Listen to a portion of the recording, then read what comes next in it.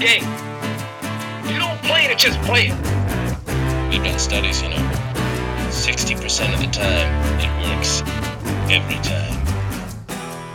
Hello, and welcome to the Inside the Rams podcast, brought to you by the Southern California News Group. I'm your host, Ryan Kartje, and it is officially, finally, the opening day of the 2018 NFL season. Now, the Rams won't start until Monday night, but to get you ready for all things Rams this season, joined by beat writer Rich Hammond. Rich, how excited are you to not be watching preseason football this week? Oh my goodness!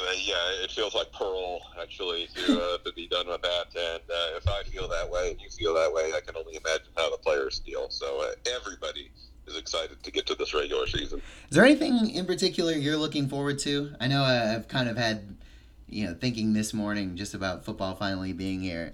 Got a lot of things in mind, but what's something you're looking forward to most with the Rams? I'm looking forward to seeing how the offense evolves, and it's actually something I'm writing about today. Everybody looked at last year, and oh my goodness, the Rams scored all these points and all these yards. But you know what? They're going to have change, and I think Sean McVay knows it, and Jared Goff knows it. They can't just roll out the same offense that they had last year, because opponents have been studying that offense now for 9 months since the end of last season. So I'm looking forward to seeing some of the new wrinkles, how they utilize guys in different roles, how they utilize Brandon Cooks, I think is going to be very intriguing, and how Todd Gurley evolves. Again, I don't think you can use him exactly the same way they used him last year, even though he was so highly effective. I think you have to transition that a little bit and find new sneaky ways to use him so that they're not as predictable as they might be otherwise. So looking forward to seeing what Sean McVay has up his sleeve. I know he's probably been working every single day since that January playoff game to come up with new stuff. So curious to see how it looks on the field. Sean McVay hasn't slept in like 4 days, guaranteed. Right. What was great is just, he went through this Aaron Donald thing where he was kind of playing cat and mouse with us reporters, and then as soon as Aaron Donald signed, he just shut it down completely. Like, he just went into, Raiders mode, game, just not even caring about Aaron Donald anymore. It was hilarious to watch the transition just in 1 day's time. So, yeah, he's totally locked in and probably pacing the floor somewhere in Thousand Oaks right now. I get it. I mean, after the saga they went through with Aaron Donald, I'd feel the same. I think I would snap, too, at some point. I will say, since you bring up Aaron Donald, he's one guy I'm most looking forward to, and not just him, but the pair of him and Ndamukong Suh. I don't actually know how offenses are going to deal with that. I can't think of a time in my years of watching the NFL that the two best interior rushers in the entire league are playing next to each other. Like, we haven't even really seen that in practice. I don't really know what it's going to look like. So I'm personally just excited to see that even this weekend, just knowing what the potential is there. I don't think it's crazy to think they could have, 20 to 25 sacks, which is wild. I don't know that that's ever been done in NFL history. So that is definitely something I'm looking forward to.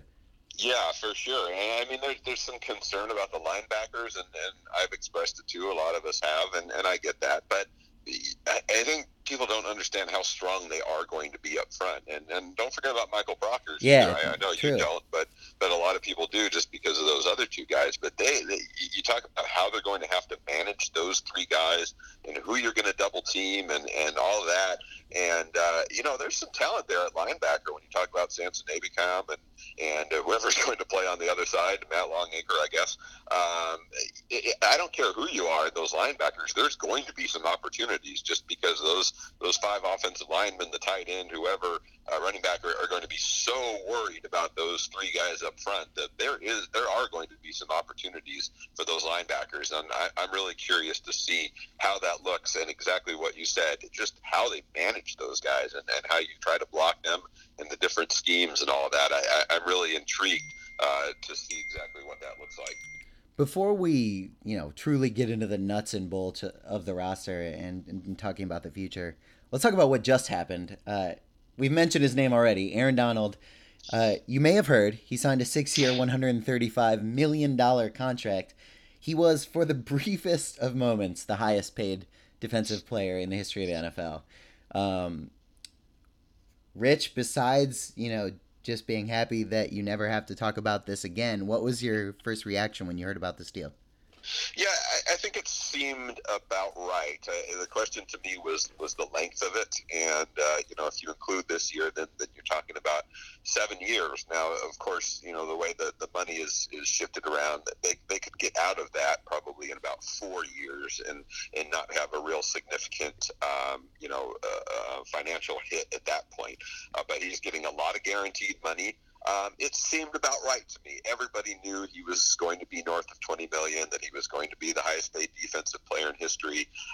Everything else at that point seemed to be kind of like, details. Now, they were very important details and very expensive details. But I think in the end, it fell pretty much where we thought it was going to fall. I think, from what Les Snead said, they started to gain that confidence that something could get done right around that trip to Baltimore. So right around the second week of August, where they started to feel like, okay, this can get done. And I think from there was a little bit less pressure because they didn't really need Aaron Donald in training camp. They really didn't need him in the preseason. Aaron didn't need to be there. He was doing fine on his own in Pittsburgh. So I think you saw that confidence start to build over the last 2 weeks, and to where they kind of knew that this would get done and probably would get done, right at the end of the preseason there. So a lot of angst, a lot of worry, a lot of questions being asked, but in the end, it got done pretty much when it should have got done, and it got done at the number that really, I think, makes sense. I mean, you're talking about an astronomical number, Yeah. obviously, for a defensive player, but I really think given the dynamics and given the talent that Aaron Donald has, I think it came in pretty much where I expected it to. Yeah, and if you were to take all the rumors at face value, I mean, which you probably shouldn't, I'll say out front, but there was talk of him wanting $25 million per year. If that's the case, $22.5 million. I agree with you. I think it's an incredibly reasonable number given the impact on the game that Aaron Donald has. And the good news about, I know you mentioned the length of the contract. Interior rushers don't actually break down as quickly as other players on defense. So, that's obviously Aaron Donald might not be as quick at the end of his contract as he is now, but I think it's pretty reasonable to assume that Aaron Donald will be very good through the entire length of his contract. And once you get to the end of that contract, what we always forget is that we're setting new precedents in the NFL every single season. By the end of that contract, it's going to be the 15th largest contract for a defensive player in the league. And then it'll be a huge bargain because assuming, like I said, that he'll still keep up the similar efficiency. I don't know. It seems like a win-win to me. And I think it's worth mentioning or worth giving a little bit of credit here to the Rams just for the simple fact that they didn't make this whole situation weird. There weren't leaks from either side, really. Right. The Rams were shut down the entire time. They clearly weren't trying to use their leverage against Donald, through different sources where other, NFL front offices have definitely made that a priority. All we have to do is look at Pittsburgh and Oakland and just see how poorly things could have gone this offseason. I mean, Le'Veon Bell is about to sit out week 1.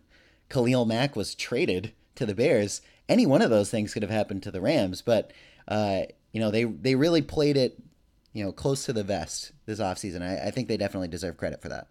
Yeah, and really, I think that goes back to last year too. I mean, I totally agree that they did that this year, but really, that was the message, the tone, even from going back to OTAs of 2016 and the start of training camp of 2016 when it became pretty clear that 2017, not 2016. When it became clear that he wasn't going to show up last year. They could have panicked, or they could have, like you said, lashed out or started to make it acrimonious. There was a real sense of calm that at the time didn't make sense to me, to be quite frankly, because I kind of looked at it and thought, oh my goodness, you're just coming off a 4-12 season. You've just hired the youngest coach in NFL history. This is going to be a complete disaster. And they really just kind of sat back and said, you know what? We'll see how it plays out. We feel good about it. We're not going to, lash out at Aaron or lash out at his agents. And at the time, you kind of looked at that and went, wow, these guys are really, this is really going to work out well, or it's really going to work out terribly. And in the end, it worked out well because, like you said, they didn't have that breakdown down. They didn't have that public bickering from either side, and both sides kept it really quiet, which was frustrating. And I know it was frustrating to a lot of fans because they wanted updates, they wanted to know what was going on, what was the number, and such and such. But in the end, everybody benefited from the fact that it did stay quiet, and that they were able to work behind the scenes and not have it become public and not have it become weird. So it took a long time, and I know it felt like a long time for the fans, but in the end, it got done exactly in the way that you would want it to get done. I think it felt like a long time for all of us. I think it was just a long time generally. Right. But during that, last few months of this, Les Snead happened to also negotiate about 1 million deals, and just happened to rewrite the rules of the NFL offseason as we know it. So it's been quite a summer at spring and summer for Les Snead. You can read about it on OCRegister.com also. Yeah, somebody wrote a really good feature on Les Snead, so congrats on that, Ryan. And it's definitely worth a read to see how all of this came together. Yeah, it's a really, I feel like this could end up being like a 30 for 30 someday. Like how they managed to pull all this together. So just a fascinating offseason. I mentioned it on Twitter. My favorite detail from reporting that story was that Les Snead once owned multiple T-shirts that said YOLO on it. Right. You guys have that in common. Oh, exactly. I know. Yeah, That's one thing that really drew me to the story was our mutual respect for the Tao of YOLO. Exactly. Yeah. So, Rich, just coming out of that crazy offseason, we've talked about it a lot on this podcast. Where do you think the Rams look like they're strongest? Where have they improved the most? And where can they feel best just coming out of, like I said, this wild offseason? Yeah, I really like that secondary, and I know that's Captain Obvious to say that, but I really like the way that it fits together. Obviously, you bring in Marcus Peters and Aqib Talib, and it's pretty clear that those two guys have clicked, not only on the field but off the field. You wondered about that a little bit. You kind of bring two, kind of alpha male cornerbacks in who are used to being the top guy on their own team, and now you're kind of saying, well, your co-number one's on this team, and nobody's really the top dog here, and that could have presented some problems, but those two guys really clicked together and really seem to understand each other on the field. So I think that's going to work well.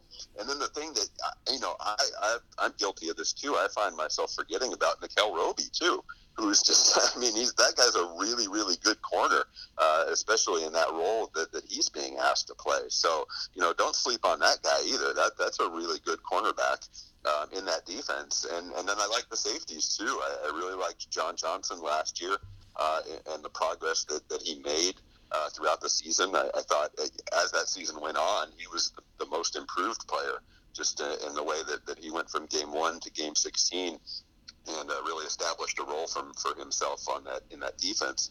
And I like LaMarcus Joyner too, and I think he plays that role really well. So clearly you can see what the Rams are thinking here when you talk about the pressure that they want to bring up front, and then kind of turn it over to that secondary to make plays. So again, you never know how it's going to look during games, but I really, really like the way that they've revamped that secondary and really made it stronger. I thought it was interesting just going through some of the interviews with front office people that I did for the Snead story, hearing them all say that the secondary was the spot that they so clearly needed to improve. Now, looking back at last season, that wouldn't have been my first thought. I thought the secondary was solid. I didn't think it was great, but that clearly was the one thing they wanted to focus most on. And I think to that point, Wade Phillips just realized that the group that they had last year just really didn't fit his scheme. So I'm really interested to see how that group works together this year, clearly with pieces that Wade feels like are a much better fit than the secondary last year. And I think you're right about Nickel Roby-Coleman. I think this is kind of the year we start to realize how important the slot corner is. And he's definitely one of the better ones in the NFL, or at least he proved that last year. Now we talked about the strongest. Now, where is the biggest problem spot at this point? Is it linebacker? Is that really the obvious answer, or is there somewhere else that maybe we're not talking about that the Rams should be concerned? No, I think that's still my concern, and I still do wonder a little bit about the run defense, and I don't know, like, you talk about putting Donald and Sue up front, and you go, well, how's anybody going to get through that? But I still do wonder, because, I mean, they had Aaron Donald there last year. They had a pretty good defensive front last year when you talk about, Donald and Brockers and whoever else was in there at the time, Westbrook's a lot. And they still got beat quite a bit on some run plays, and those linebackers were not always up to the task of stopping it on the second level. Now, as much as I like Alec Ogletree personally and think he's a quality player, I think he probably wasn't up to the task a lot of times in that area. So when you talk about putting a Corey Littleton in there, does that make a difference? Maybe. But I still wonder about that. We've spent a lot of time talking about, they're just going to murder quarterbacks. They're just going to be all over the pass game. And I agree. I think that's absolutely true. But I'm still wondering how it's going to look, maybe in week 2 against Arizona, David Johnson, when clearly they're going to try to run the ball tons and tons. So a little curious there on defense. And then just on offense, again, it's cross your fingers with the offensive line. They're real good. They're real happy with the young depth that they have there. The 3 guys that they drafted in April, so they feel good about that. But you know what? You're one sprained ankle or one tweaked knee away from having a rookie left tackle or a rookie right tackle or a rookie center. So that to me is a little bit scary, just because we know how many injuries do take place typically in the NFL. So again, that's kind of a cross your fingers thing. You can't do anything about that other than just hope for the best and put faith in your training staff. But I do wonder what happens there if the Rams get a little bit less lucky with those injuries this year. Yeah, as impressive as Joe Noteboom has been, in the preseason, I just can't foresee what would happen if Andrew Whitworth was out of the lineup. I mean, he's just such a crucial element of the entire scheme, really. I still think he was the biggest signing. He might be the biggest signing of the last 2 years between all of the huge moves that they made. But speaking of those huge moves, there's been this kind of assumption that, and I've made it too. I made it in the article I wrote today, but that the Super Bowl window for the Rams is open. They made all these signings. They've clearly gone for broke, and are planning on utilizing these last few years while Jared Goff is still under a rookie deal. From what you've talked to, like with people in the front office around the team, is that how they foresee this? And do you feel pretty confident that in these next few years they will win a Super Bowl? Well, or at least get to the point where they can. Yeah, I think they're there right now. I mean, I think they're in the discussion, certainly.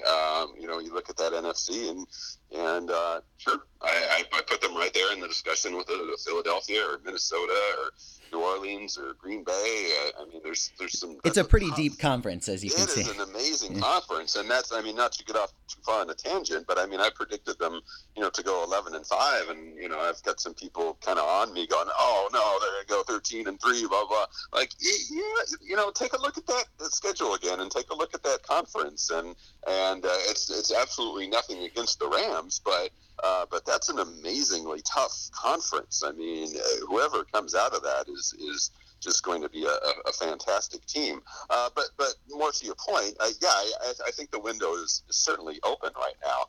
It's still a very young team. I haven't looked at the average ages yet, but I still tend to think they're probably in the bottom 5 in terms of average age. So it's not a finished product. You still have a very young quarterback who's entering his second full season as a starter. So I certainly don't think they're firm in Super Bowl contenders or that sort of thing, but I think they're right there. It certainly wouldn't surprise me at this point if they did, if they made it, or even if they won it. I don't think anybody would be shocked by that. But yeah, I do think this is. I think that rookie quarterback contract is a big thing, just because it allows you so much flexibility to do things. It does not mean that when they eventually have to sign Jared Goff to a second contract that the window is closed. I don't think that's necessarily true. But to have him on that rookie contract for 5 years just allows you that flexibility to do other things, to bring in that Ndamukong Suh on a big 1-year contract, or to bring in Aqib Talib's contract for a couple of years. Those things get a little bit harder to do when you're paying your quarterback, in excess of $20 million a year, when you're already paying Aaron Donald and Todd Gurley and Brandon Cooks and everybody else. So it impacts your ability to do those other things. But right now, it's a young, talented offense. It's an improved defense. Like I said, it certainly wouldn't shock me if they made the Super Bowl this year. Les Snead was very uncomfortable when I brought up the notion of a Super Bowl window. He was like rustling around in his chair. He like really didn't want to use that word. He's really trying to play it cool in that sense, but it's obvious to everyone that the Rams are going for it. I mean, you don't, shell out $300 million in contracts and pull off 6 major trades if that's not what you have in the back of your mind. But you're right, that rookie quarterback window, it really makes all the difference. And I know, when I talked to Tony Pastores about this, he kept bringing up, Aaron Rodgers won a Super Bowl not on his rookie deal. The Saints feel like they're in a Super Bowl window and they have a quarterback not on a rookie deal. It's true, but making that transition from when you go for it with a rookie quarterback to how you adjust without one is usually pretty tough. I mean, we're seeing it happen with the Seahawks right now.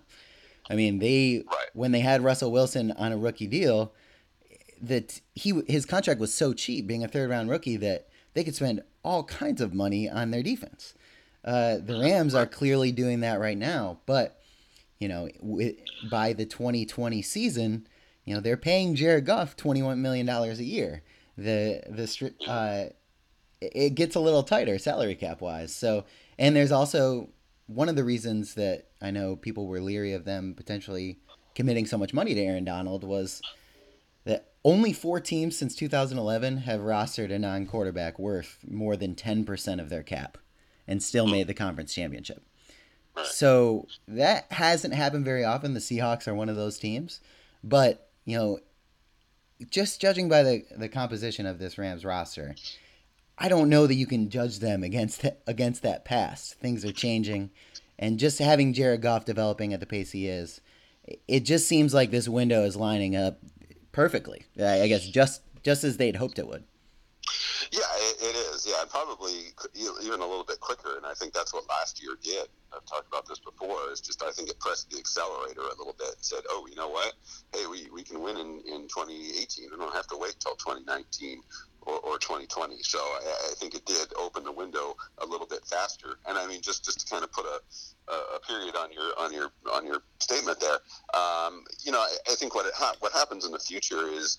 It doesn't mean you can't win, and it doesn't mean you can't get good players, but I think it narrows it kind of makes the tightrope a little bit narrower in terms of some of those other moves that you make. You absolutely have to hit on those kind of mid-level guys. You absolutely have to hit on your draft picks because you're relying on those guys much more. You just can't go out and binge spend on an Ndamukong Suh or an Aqib Talib or somebody like that. You have to be really, really smart with those $3 million, $4 million, $5 million guys. You have to be really, really smart with your draft picks because when so much of your salary cap is top heavy with a Goff and Gurley and Cooks and Donald, you can't miss. You can't miss on those mid roster guys because those are the ones who are going to make or break whether or not you can keep that window open. And that's especially true on the offensive line, I think. I mean, you look at the line that they have right now. I mean, they just locked up Rob Havenstein. I think that was important just so they have, some semblance of future consistency. But Roger Saffold's contract is going to be coming up soon. Andrew Whitworth is pretty old as far as left tackles go, in spite of being as good as he is. But, with the draft picks that they have over these next few years, they're going to have to rebuild the entire offensive line.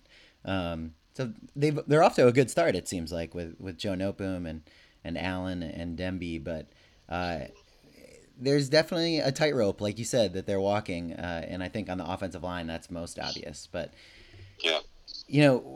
we've talked all this positivity about the Rams, and it's been a little much for me. So let's get pessimistic really quick.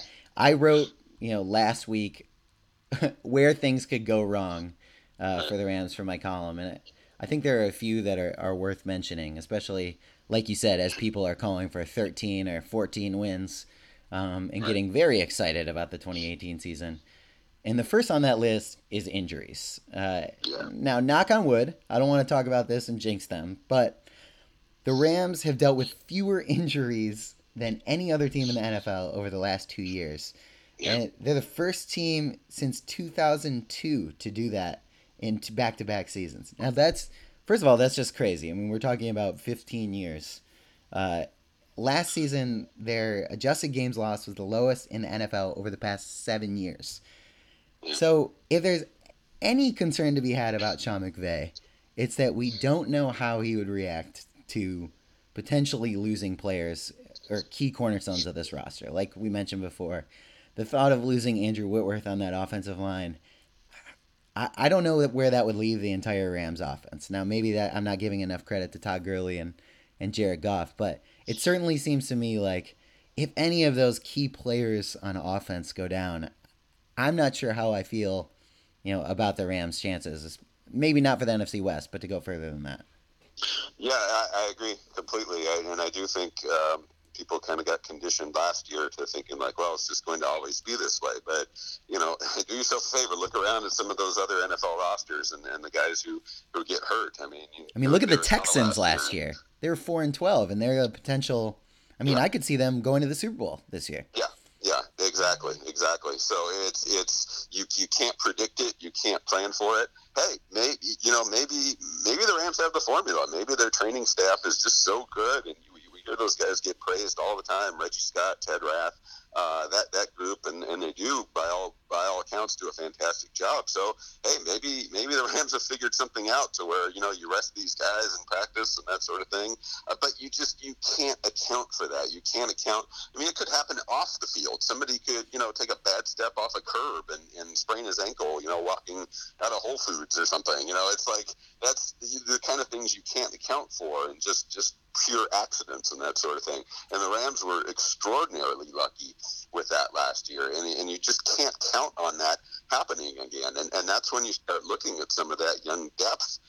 Like you said, if any of those offensive linemen get hurt, they're putting in a rookie right now, and at any position.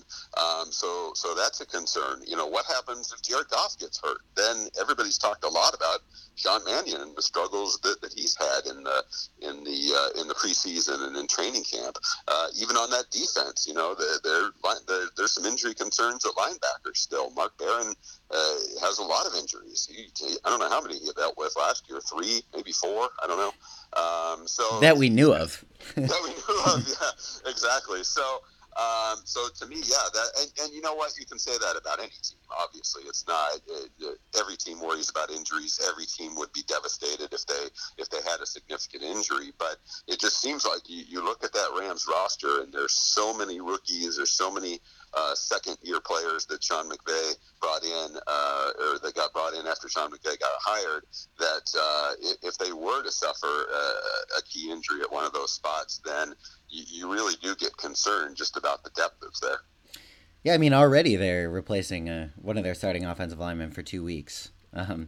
So, they're already behind the pace that they set last year in terms of having their offensive linemen available. But, right. For that column, I went back and I watched the Falcons-Rams game, and I was almost stunned by how well that Falcons defense. I knew I'd watched it live. I knew it had happened, but I was almost stunned by how they stifled Sean McVay's creativity and just all the things that the Rams did well. And I started thinking, like you were saying earlier, everyone is studying Sean McVay's offense right now.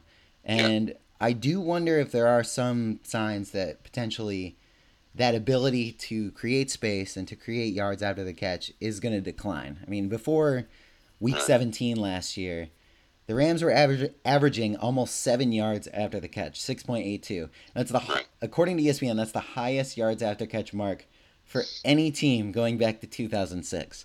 So we just have to assume, obviously that's a lot because of Todd Gurley, who had a historic year in terms of yards after catch, but we have to assume that more teams are going to shadow the Gurley in the screen game. They're going to be put a linebacker on him specifically.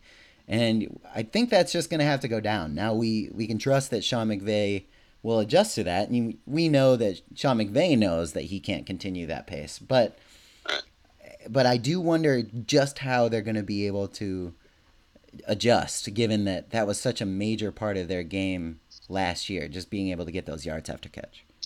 Yeah, I think Brandon Cooks is going to have to be a big part of that. Just the thought. I think the thought was a lot the same last year when they got Sammy Watkins. It was, here's our home run guy. He's going to be the one who keeps the defense honest and take our shots down the field and connect every now and then. And then it just didn't happen because fill in whatever answer you want to fill in. Sammy came in late in training camp. He really didn't seem to have a rapport with Jared. How well acquainted was he with the offense?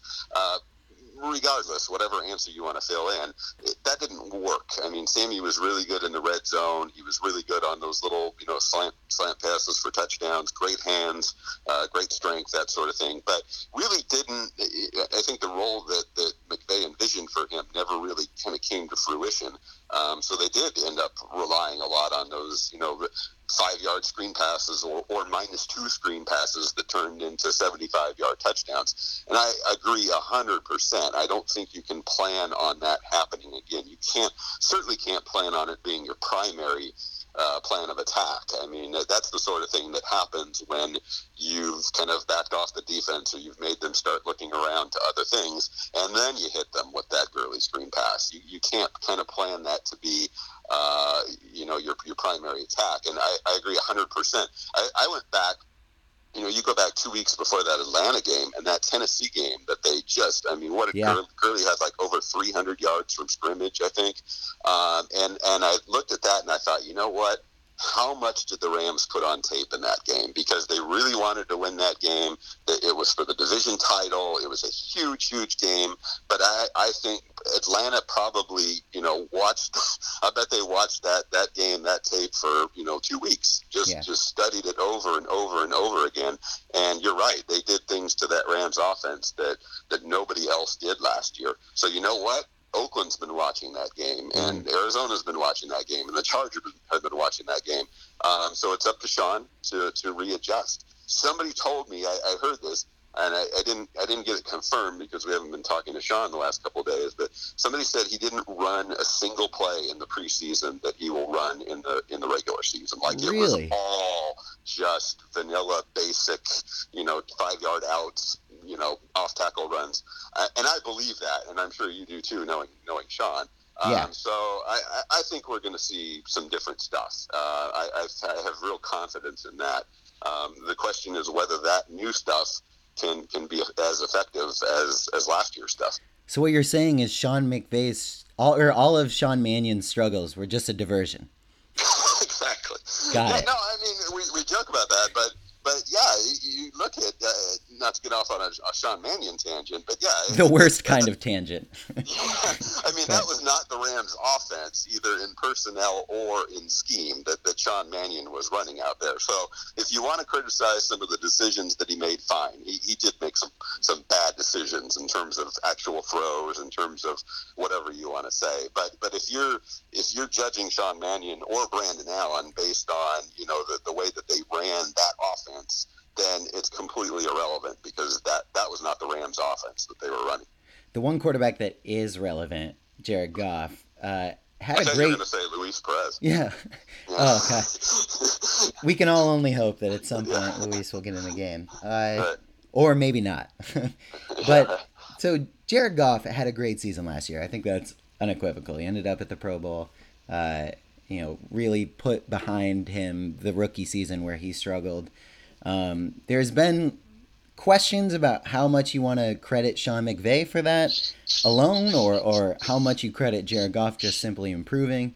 And I think a lot of people were wondering, is Jared Goff really as good as we saw last season? And one spot in his game where I do think things are going to regress a little bit is how few interceptions he threw. I don't think we gave him enough credit for how careful he was. He threw interceptions on only 1.5% of his passes. That ranked top 5 in the NFL. That's just not going to happen again this season. If you just consider the lowest career interception rate in NFL history belongs to Aaron Rodgers at 1.6%. So Goff was currently ahead of that pace set by Aaron Rodgers, best in NFL history. I just don't see that happening. I think it's pretty safe to say that you can count on him giving the ball away a little bit more this season. The question is, can Sean McVay continue to put him in positions where he's not throwing into tight windows? Because it seems like, as we saw in his rookie year, that was one of the parts of his games where he struggled. Yeah, a couple things on that. Yeah, I think it's, when you're throwing the ball to your running back 64 times or whatever it was. I mean, that helps. That's one way to keep your interception rate down, because your chances of getting a screen pass picked off are far, far lower. So I guess you could start there. But yeah, I mean, the thing that impressed me with Jared is he made really good decisions with the ball. There really weren't even very many other times where you kind of cringed, like, ooh, that could have been an interception, even if it wasn't. I thought he made pretty good decisions with the ball. It will get tougher for him, absolutely, and I think you'll see teams try to get after him a little bit more. I don't have those, but advanced stats in front of me, but there's the whole thing of, clean pocket versus dirty pocket, and maybe how he performed relative to other quarterbacks. So I'm sure other teams are studying that too, and kind of figuring out ways how they can rattle Jared a little bit. But I feel pretty good about that, honestly. I agree with you that certainly there's going to be a little bit of regression just naturally, but I was really impressed last year with the way that Jared took care of the ball and didn't put it in risky situations. Now again, the risk reward factor there, maybe you're comfortable with him taking a few more chances if it means leading to big plays to Brandon Cooks, that sort of thing. That there is a factor there of maybe it's worth it to take a risk every once in a while just to get a big play. So maybe you see that a little bit more. Maybe you see them being a little more aggressive, taking shots, and maybe that leads to a couple more interceptions here or there. But I felt pretty good, about Jared and the way that he took care of the ball last year. So curious to see, as you are, if he can keep that up this year. Brandon Cooks really is the key, I think. He opens up so much more in the offense, like you said, than Sammy Watkins does. And he was so good. I mean, he was such a great deep threat with the Patriots last year.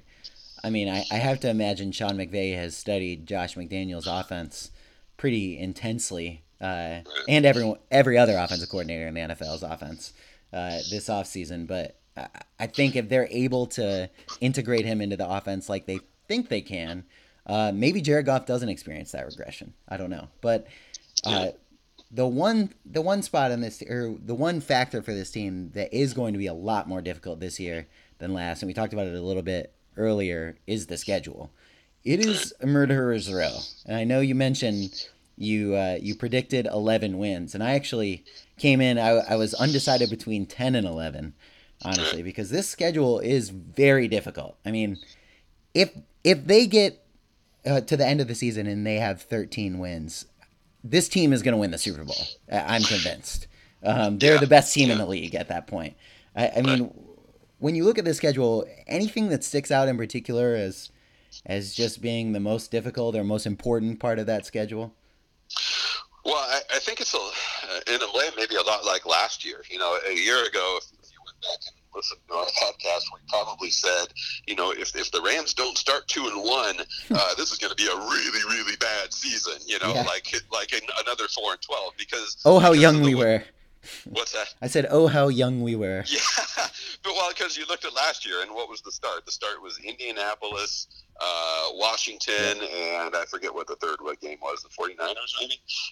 Anyway, it was a start where you looked at it and thought, wow, this is going to get so much tougher, and if they don't start well, then they're just it's going to be a nightmare. And of course, they did start well. They started 3-1, and that really kind of propelled them throughout the rest of the season. And I feel similarly about this year, but not in a different way. I don't think that things are going to fall apart if they don't start brilliantly. But you look at the first two games, particularly when you're talking about Raiders and then Arizona coming into the Coliseum. Those are two you absolutely should be 2-0 after those two games. And then depending on how you feel about the Chargers, them coming into the Coliseum in week 3, I tend to think that should be a win also. And if they start 3-0, then you're going, okay, feel pretty good about this. They're kind of right where they should be. But from there, it gets a lot tougher because you're talking about, Minnesota coming in on a Thursday night. I think they played Buffalo the week before, so they're not exactly going to be, beaten up necessarily. And it gets so much tougher with the Saints, the Packers, the Eagles, a couple having to go to Mexico City for a game. And then it eases up a little bit at the end when you talk about playing Arizona and San Francisco again. But I think you want to feel good about those first 3 games. And if it's a situation where they're, 2-1 or even, a nightmare situation, 1-2, then you're staring down the rest of that schedule going, this could get a little bit dicey. So I think certainly the first 2 games and maybe even the Charger game too, very, very important to setting up the rest of that season. Yeah, I hate to fall into the trap of saying they have to win those first 2 games, but they kind of have to win those first 2 games. I don't know. I don't know if you're giving enough credit to the Chargers. They are a very good team, and I think they're a tough matchup just for the Rams generally. So I don't know that Vikings game, like you said, I don't like that game at all. That's a game I would actually pick them to lose. But from there, it really is just a extended road trip that I'm not sure how they'll handle. I mean, you look at 3 road games immediately, then you come home for the Packers, then back on the road for the Saints, then home for the Seahawks, then you're not home for another 3 weeks.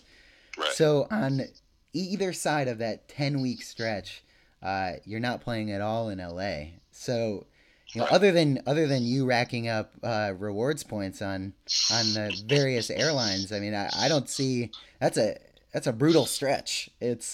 I'm not sure what they need to do to get through that successfully, but you really can't lose the games that you're supposed to win at the Broncos, at the Seahawks, at home against the Seahawks. I mean, those Seahawks games are definitely going to become interesting games just given their juxtaposition in that schedule. Yeah, and the thing that it probably was underrated about Sean McVay last year, there were a lot of things that were, obviously put in high, giving him a lot of credit for. But one thing might have been underrated is that he kept them from kind of falling down. Like every game that they lost, they bounced back from.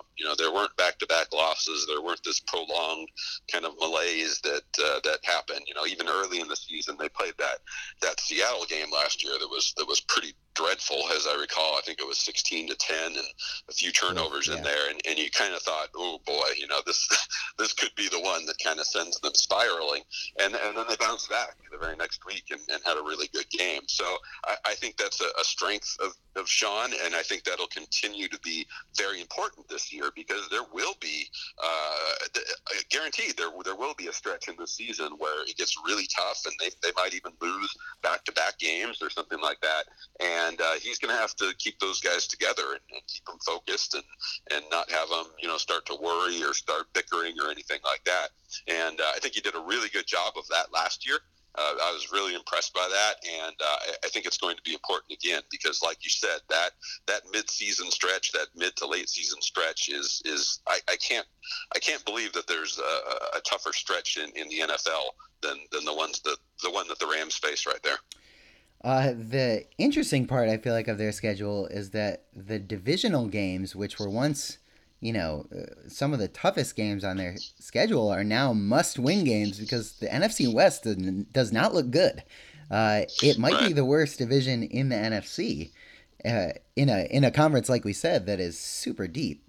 So in that sense, the Rams are a little bit fortunate, I guess. But are we overestimating the ease of which the Rams can win this division, or are they really that much better than the 3 other teams that are in it? Yeah, I think they should be. A year from now, maybe a different story. I think San Francisco certainly is a team on the rise. Arizona's in a little bit of flux right now, but stuff I'm reading about them is I think people are a little more optimistic about them now than maybe they were a couple months ago. Definitely. So maybe they're maybe a little bit even ahead of where we thought they were. And then Seattle's kind of a wild card. I think, and I do this too. I think we give Seattle a lot of respect just because of what they've done over the last 10 years or so, and they always seem to find a way, and they're always strong. You never think of a Seattle team as being a pushover in any scenario. So I would expect that'll be a tough game, especially given the way that the Rams throttled those guys in Seattle at the end of last year. I can't imagine that left a real good taste in Pete Carroll's mouth. To think that they're going to walk over those teams, I don't think is fair to some of those other teams. But clearly, the Rams, they're the class of that division. I don't think there's any question about that. And you're right, that puts a lot of pressure on a team to think. I don't know what other division where you could say, oh, the division games are the ones that you're counting on to win. That would very rarely happen. I would think it certainly doesn't happen like in the Chargers division. So that is a little bit weird to think like the games that you're kind of checking off as automatic victories are the ones in your division. But given that schedule and given that the talent that the Rams have. If you are thinking about a 12 or 13 win season, then yeah, you're kind of going to have to go 6-0 in the NFC West. I think it's not impossible that 9-7 could win the NFC West this season, just given how good the rest of the NFC is. Granted, I think the Rams will do a little bit better than 9-7, so I do think they'll pretty easily win the division, unless there were to be some sort of injury or some sort of setback that would put them in a different place. But Rich, before we wrap it up, a few quick questions. Let's think big picture. I know you said 11-5 is your schedule estimate, but what's your prediction overall for the Rams this season? Playoffs and all that. How far can they get? I put them in the NFC title game, and I think it'll happen. I think that playoff experience last year, everybody talked about, oh, gosh, they didn't play the starters the week before. I don't think that's what it was. I think it was just they got on that big stage. Almost none of them had been there before, and I don't want to say they panicked. That's not fair to these guys. They're professionals, but I think it was a real learning experience, and I think if they're back in that same situation this year, that you get a different response. You get a different game out of the Rams.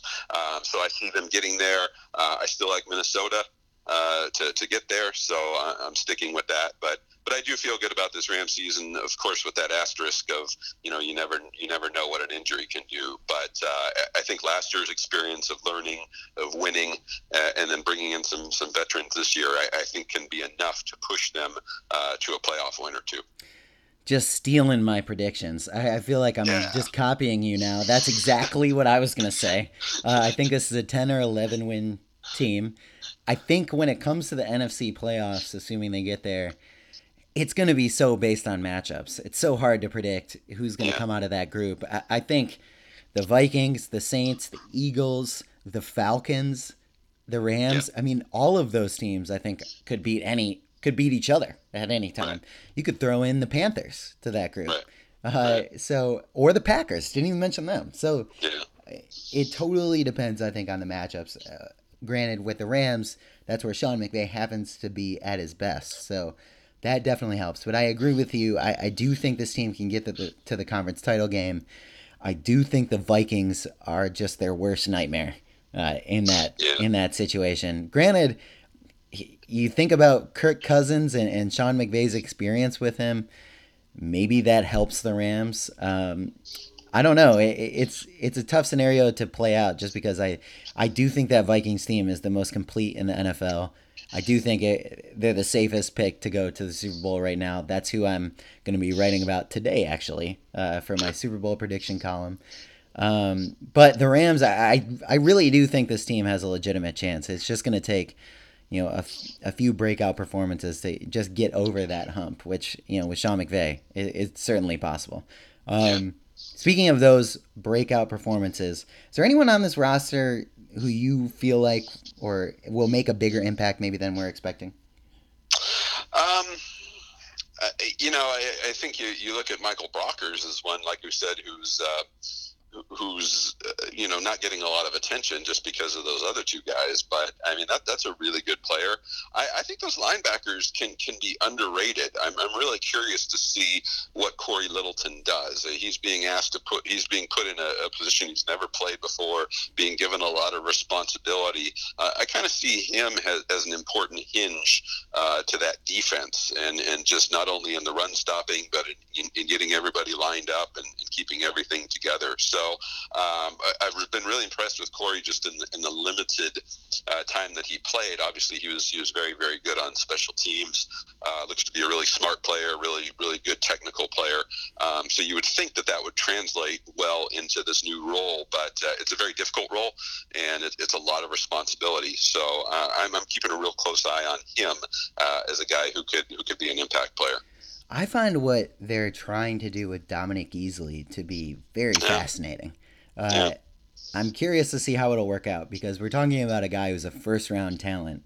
When he's been healthy, he's been one of the Rams' best pass rushers from the interior. So the idea, though, of putting a guy who was a 4-3 defensive tackle as a outside linebacker in a 3-4 is just so interesting to me. But I don't really feel comfortable questioning anything Wade Phillips does at this point. So I have to think he knows something we don't. And maybe by the end of the season, Dominique Easley is this standout outside linebacker. I wouldn't put it past them. Right. Yeah, and why not? I mean, they have such depth up front now that he would just kind of get wasted if you just kind of put him in the rotation with those other guys. So, hey, they think he has the skill set, and it certainly seems like he has the potential to, at least. He looks like he's dropped a little bit of weight. To me, It's hard to tell because he wasn't around, very much last year when he was rehabbing. So I think that could help, too, when you talk about, he used to be a 4-3 defensive tackle. Well, he's, he doesn't necessarily look like one that you would traditionally think of. So I think maybe the body type has improved a little bit for that position, and the skill set is there. Now, he has a history of knee problems, so you never know what can happen there when you talk about a guy, rushing the passer and trying to turn the corner and that sort of thing. But, I agree. I think it's very intriguing, and all things considered, given the depth at those respective positions, I think it's a good idea. All right, last but not least, give me a bold prediction for one Ram this season. Or a set of Rams, I suppose. Sure. I'm looking at the other side, Ryan. I'm looking at Samson Ebukam. And he was a guy that I liked last year. He is still a raw guy. He's not a finished product. There's still some work to do in his technique. But the one thing he can do is he has laser beams on the quarterback's chest. And we saw it last year when he was able to get in and filled in a lot for Connor Barwin. And I really think that if that defensive front works the way that it's supposed to, the way that they think it's going to, they can just kind of turn Samson loose. And maybe they get caught sometimes because he's a little too aggressive or, tries to go a little too hard on plays. But I really like the skill set. I really like his ability to get to the quarterback. And I think he can be a disruptive player and maybe a surprise standout on this team. All right, I got two predictions for you. One is about Brandon Cooks, who, in terms of stats, I've actually been a bit bearish on. I just don't know that he's going to end up being the number one receiver we think of in the sense of like fantasy stats. But right. I do think that I'm gonna call my shot here and say that he leads the NFL in yards per reception this year. I think they're going to use him deep a lot. Now, whether that works is kind of up to Jared Goff and Brandon Cooks, but I like what I saw from that connection already. I think he'll be, just as successful as they're hoping. My second prediction, I say Ndamukong Suh and Aaron Donald reach 25 sacks together. Now, I think that probably limits your boy Samson Ebukam. But the two of them together, I'm just enamored with that. I can't get over it. Aaron Donald had 11 sacks, tied his career high last year, 11 sacks in 14 games. He's going to get 2 extra games this year. He's got Ndamukong Suh next to him. I don't know. I just see 25 sacks in their future. I feel pretty good about it. I tell you what, this is going to be something to behold because, chances are, let's be honest, I mean, chances are Sue probably isn't going to be back next year, just given the financial structure and everything else. So this is going to be, you talk about windows and such. This is going to be something to behold. And I don't know exactly how it's going to look, but like you said, somebody asked Wade Phillips not long ago if he'd ever had a pair like that. And he was going even way back to his Eagles days, talking about some guys. So it's been a long time since even Wade Phillips has seen anything close to this. So I think it's going to be fascinating. I think it's going to be really, really fun to watch, even if you're not a fan of the Rams, just to see how those two guys work together. And really, if you're a fan of football, to see how offenses try to scheme against those guys. So very bold prediction, Ryan, and maybe we'll have a tracker every week to see whether you're on pace or not. Or maybe not. I don't know. Maybe we don't want to put it under the microscope too much. I'm just noticing that Ndamukong Suh's career high is 10 sacks, and that was in his rookie season. So I'll stand by it, but I am getting a little nervous. Also realizing that apparently Ndamukong Suh's nickname is Chief, according to Pro Football Reference. I love these nicknames on Pro Football Reference. It's going to be one of my investigative pieces this season, I think. You could have like a nickname of the week. I think that's what you should do. You're right. Just highlight a nickname every week. I like that, actually. I may have to do that. Okay. Well, Rich, I think we've covered it all. Obviously, it's going to be a pretty fascinating season. And to follow along with that season, you should definitely follow both of us on Twitter at Rich_Hammond and at Ryan_Kartje. We both did the underscore. I like it. Yes. But yeah, stick with us all season. We'll have this podcast hopefully every Monday after the game. We'll unveil some new features. Maybe have you guys call in to give your gripes or your compliments about Sean McVay. But until then, thanks for listening.